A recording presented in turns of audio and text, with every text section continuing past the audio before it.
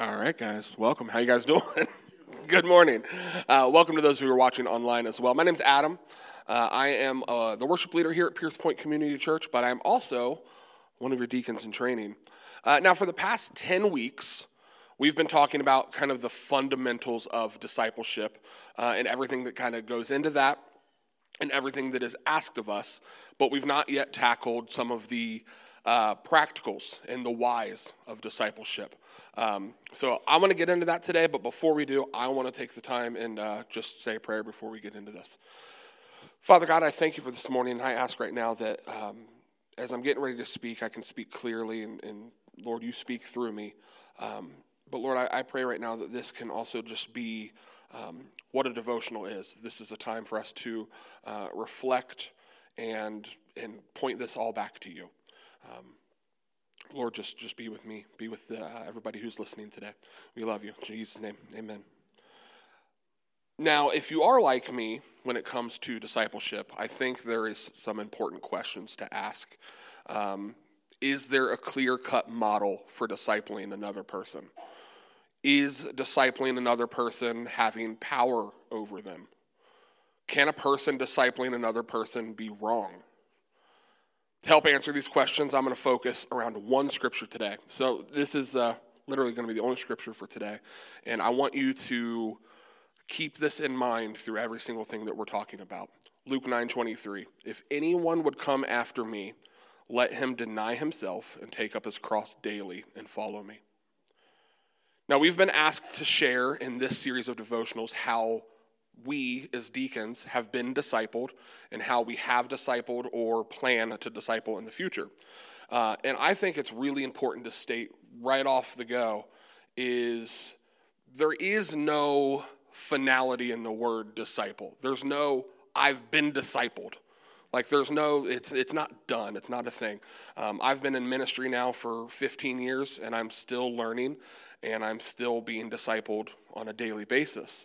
And the action of doing these devotionals is part of that. And for all of our deacons in training and deacons, we are being asked to do this and to share this with you, not because this is something we want to do, but this helps us grow and this equips us to deeper impact the body that we serve. I think that is a really important aspect to discipleship too, because to be discipled doesn't just mean that you are growing into a deeper relationship with Jesus. That's part of it. It also means that you are being used in the kingdom. You are being discipled for the purpose of glorifying him and every single thing that goes into that. So doing these devotionals are hard. At least for me, they are. They're difficult. They challenge me with my knowledge of Scripture and my ability to communicate it clearly. These devotionals challenge me by opening up myself for feedback, good and bad, from the ones teaching me as well as the ones being discipled with me. I think that it's a very, again, a very important thing to know that just because it's hard doesn't mean it's not good for me. And if, in fact, this was easy for me, that means that I'm not growing. I think we can apply that to every area of our life. When we're being challenged, we're growing. Speaking, I'm a natural talker, but I'm not a natural speaker. This is something that it's pulling. And this is something that I appreciate in the hindsight of things when somebody says, hey, I want you to go do this. And we have a support team behind us with our leaders and the other deacons in training who are all encouraging us along the way and correcting us when we're wrong and giving us praise when we're doing right. So let's move forward a little bit, because what I really want to cover today are some of the practical ways that I've been discipled over the years and how I have also helped disciple others. And to do that, we need to go back in time. We're going to go way back for me. So I have been in ministry for the past 15 years as somebody who is, Nathan would refer to as a professional Christian. I've been employed by churches and things like that. But I was not raised in church, but I came there in my teenage years. And I'm going to go a little bit into a testimony here so you can understand where I'm coming from. I was in the church from maybe 14 to 17. I was in the church, and then my brother died, as many of you know. And when he passed away, I fell away from the church. I was young in my faith. I fell away, and I started getting into things I shouldn't have been getting into, and just living a life that was the opposite of the things that I just learned coming from a church background.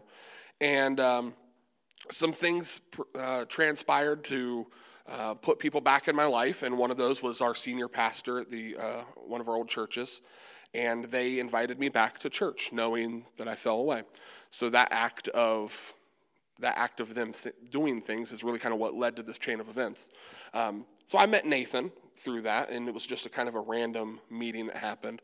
And I was talking to my wife about this. It's kind of weird and difficult to kind of talk about how I was discipled when one of the persons that was a huge influence in my life is literally right here in front of me.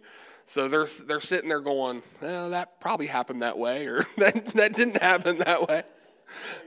Yeah, he'll tell me later. But so this was an interesting thing. So coming back to the church, I was convicted. And so that kind of led me to a place of, I want to get my life back together. And I think that this is, and I'm speaking from a place of hindsight. I want you guys to understand that. This is things that I've learned along those ways. So for me, in that situation, I knew that my life wasn't where I wanted it to be. And I was looking to people who I thought were more put together or were walking in faith and doing things properly. So I went back to church. That was a huge first step for me, is just admitting that I was wrong. I think that's the best way to put it. That where I was at was not leading me to where I wanted to be.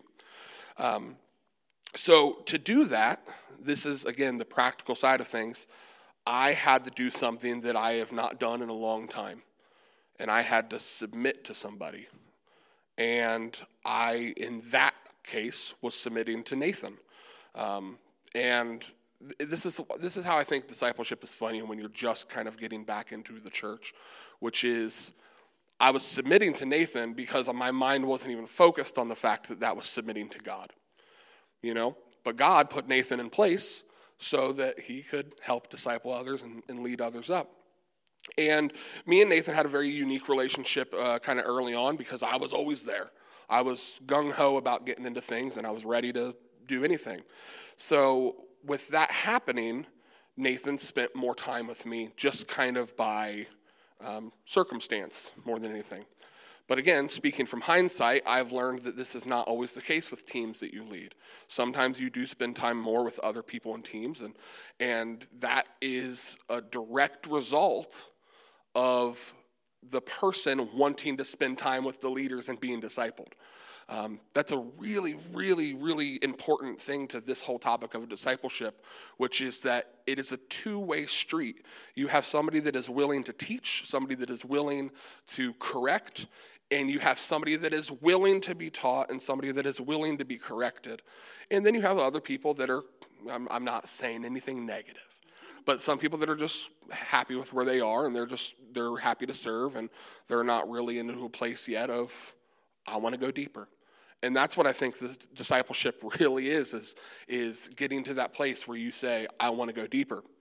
So let's talk about some real practical things that have happened in that kind of journey with me that got me to a deeper place. And I hope you guys are bearing with me, and I was joking around that I might go in circles here in my conversation because I'm speaking, and I'm so far away from my notes right now, and that's out of my comfort zone. But here we are. So to go deeper, I think that there's two things that we need to really focus on. One is a person's actual relationship with the Lord and how somebody can impact that, how somebody is being discipled into a deeper relationship with the Lord, but then also how somebody is being discipled in a way to serve the body that they're serving. For me, in worship, it was a little different than I've experienced in other ways, and I can't speak to those as much. But for worship, there was a skill side There was, hey, you need to be better at communicating. You need to be better at how you're projecting your voice and singing. You need to be better at how you're playing guitar and all those things. And I would like to think that I'm a good musician. I'm a decent musician. But at that time, Nathan was far superior to me as a musician. So there was a fun thing that happened, which was and somebody was going to relate to this, is you go in, somebody says something, and they say, try this. And you go, oh, yeah, I know what you're talking about. And meanwhile, you're going, I have no idea what they're talking about. And so you just try these things. And what Nathan taught me in that time was that the skills and everything that I'm learning, the technical side of things, was not just to better me at my craft. It was to better serve the church, which is ultimately serving the Lord. It was to better communicate the gospel, and it was to better communicate praise. So there was the notion of put your best foot forward. Serve the Lord faithfully in all things. And he did that through many things. We're sticking with practical. Being on time. That was a huge one. It sounds like a weird thing, but when we're being discipled, we're responsible for things. Being on time. Being respectful of other people's times. That was huge, life-changing things for me, because at that point in my life, I didn't care about other people's times. I also didn't care about my time. I was a forklift operator, just hanging out in life, just doing whatever it is I wanted to do. And I had to learn to show up when I was needed. And I had to know that some people have work to go to, and they have other things, or they have families, and I can't hold on to them forever and just do whatever it is I wanted to do with them. So there was those things that were practical, which ultimately led me to saying, I'm going to be a better steward of my time, and I'm going to spend more time doing the things that I'm being taught. Now, that was just a real practical thing, besides just learning music and everything. And one thing that led to that was when I became better at having my time being used correctly, we started living life with each other. We were on the same page. There was a natural flow that happened. And as a result, it would just be something as simple as, hey, how are you? Let's go get lunch. Let's go do these things. Let's have dinner. Let's have a movie night. Let's have Bible study. We literally lived life with each other. And that's me, Nate and Sarah and Brittany, and then that's also other people in our circle at the time. And that was a huge practical lesson of discipleship, because you have a person that is actively your leader, and then you have people that are looking to be led, and you have people that are not living a lifestyle like that. I remember one of the first times where it was really impactful for me was just the simple thing of like praying at dinner. Because like I said, I wasn't raised in church. We didn't pray at dinner all the time. And then even finding the Lord, that's still a learned habit that you have to do. And I'm like, well, why are we praying for dinner? Well, we're being thankful. So there's these small little things that have happened along the way. Now, one of the things that go into that also is we have our living life with each other, but then we also have asking questions.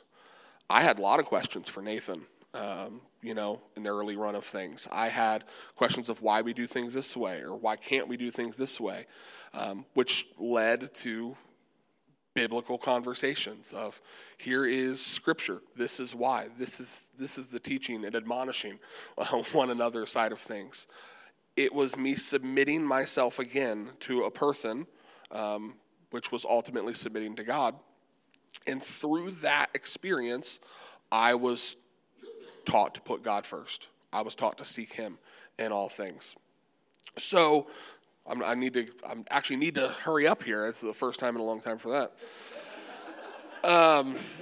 So to fast forward to that, those are things that I've learned, and there's so much more in that story there. But then eventually Nathan went to go start this church, and I was put into a position of the worship pastor at that church. And for me, I had to learn a lot of things quickly, because my mindset did not shift immediately when I became in charge. I was serving a team, and I was serving with a team, and then all of a sudden I was in charge of a team. And I didn't think I was.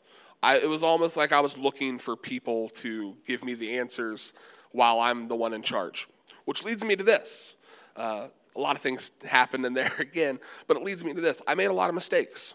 I made a lot of mistakes up front when it came to discipling others because I tried to do things exactly the way that I was taught because it was really my only foundation of things. I tried to teach way, I skipped over one thing here. I tried to teach way of how Nathan had vocal surgery during that time. So one of the things was Steve Caperton would say that I was thrown into the fire because Nathan couldn't speak and I had to lead worship for 3 months as a smally trained person, and I was thrown into the fire, and that was the joke around things. And it really helped me grow. I mean, tremendously, but it was a weird circumstance. So when I became a leader, I was like, you know what? I'm going to throw somebody in the fire.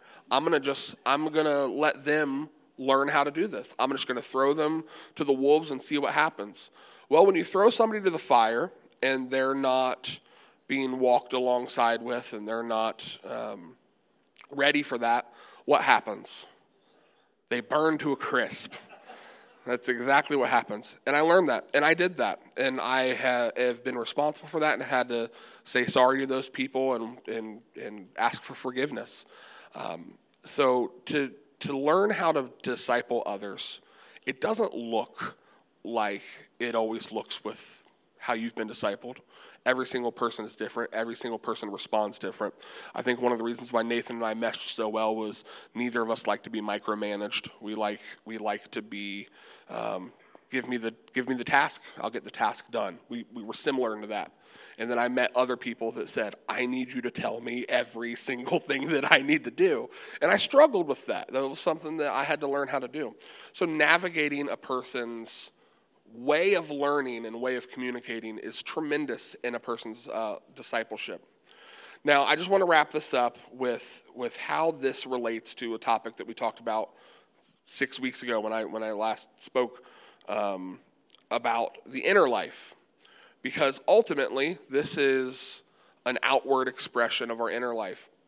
So I just wanted to revisit the Google definition for inner life. The realm of one's private space of emotions, thoughts, values, practices, hopes, and reflection that nurtures one's spirit and sense of well-being. Now, if you remember through that message, we took that definition and we applied it through a lens of obedience to the Lord. So when we look at that new definition, it is, Lord, help me control my thoughts and emotions. Lord, help me value the things that you value. Lord, help give me instruction in my daily life. Lord, let me hope and trust in you. Lord, let my life be a reflection of you. Show me how to look more like your son, Jesus.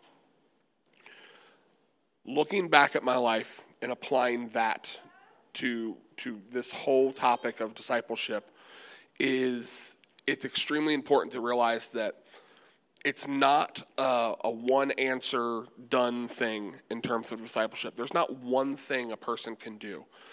And you have to walk through life with people. You have to learn how they tick. You have to help nurture that and feed into that, and whatever that looks like. And it's going to be different. That's why when we were asked to give practical examples, I'm like, there's so many practical examples. Did you ask how somebody was doing today? Did you correct them when they needed to be corrected?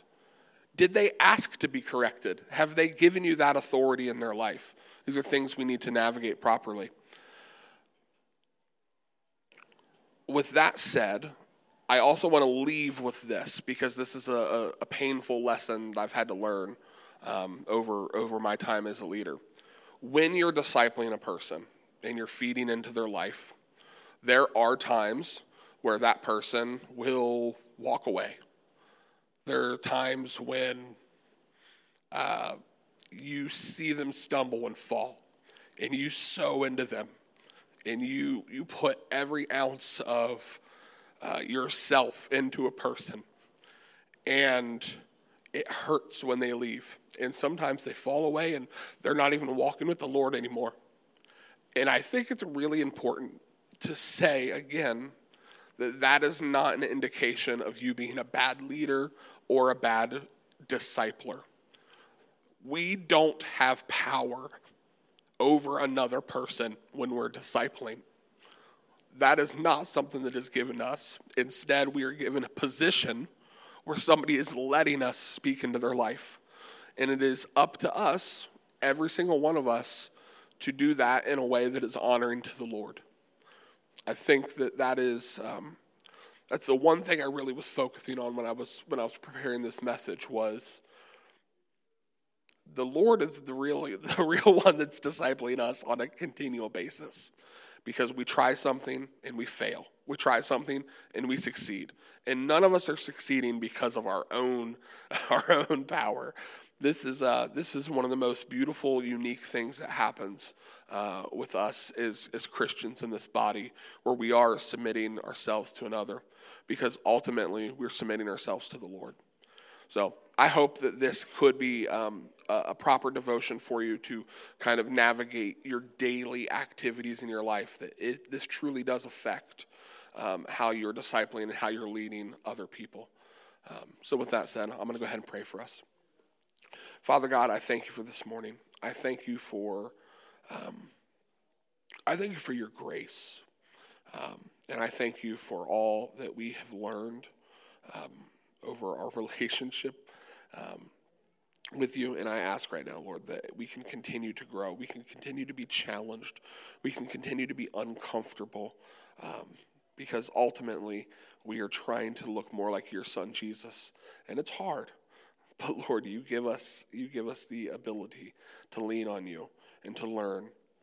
So I just ask right now, Lord, that we can look more like your son, Jesus. We need you. We love you. We thank you. It's in Jesus' name. Amen.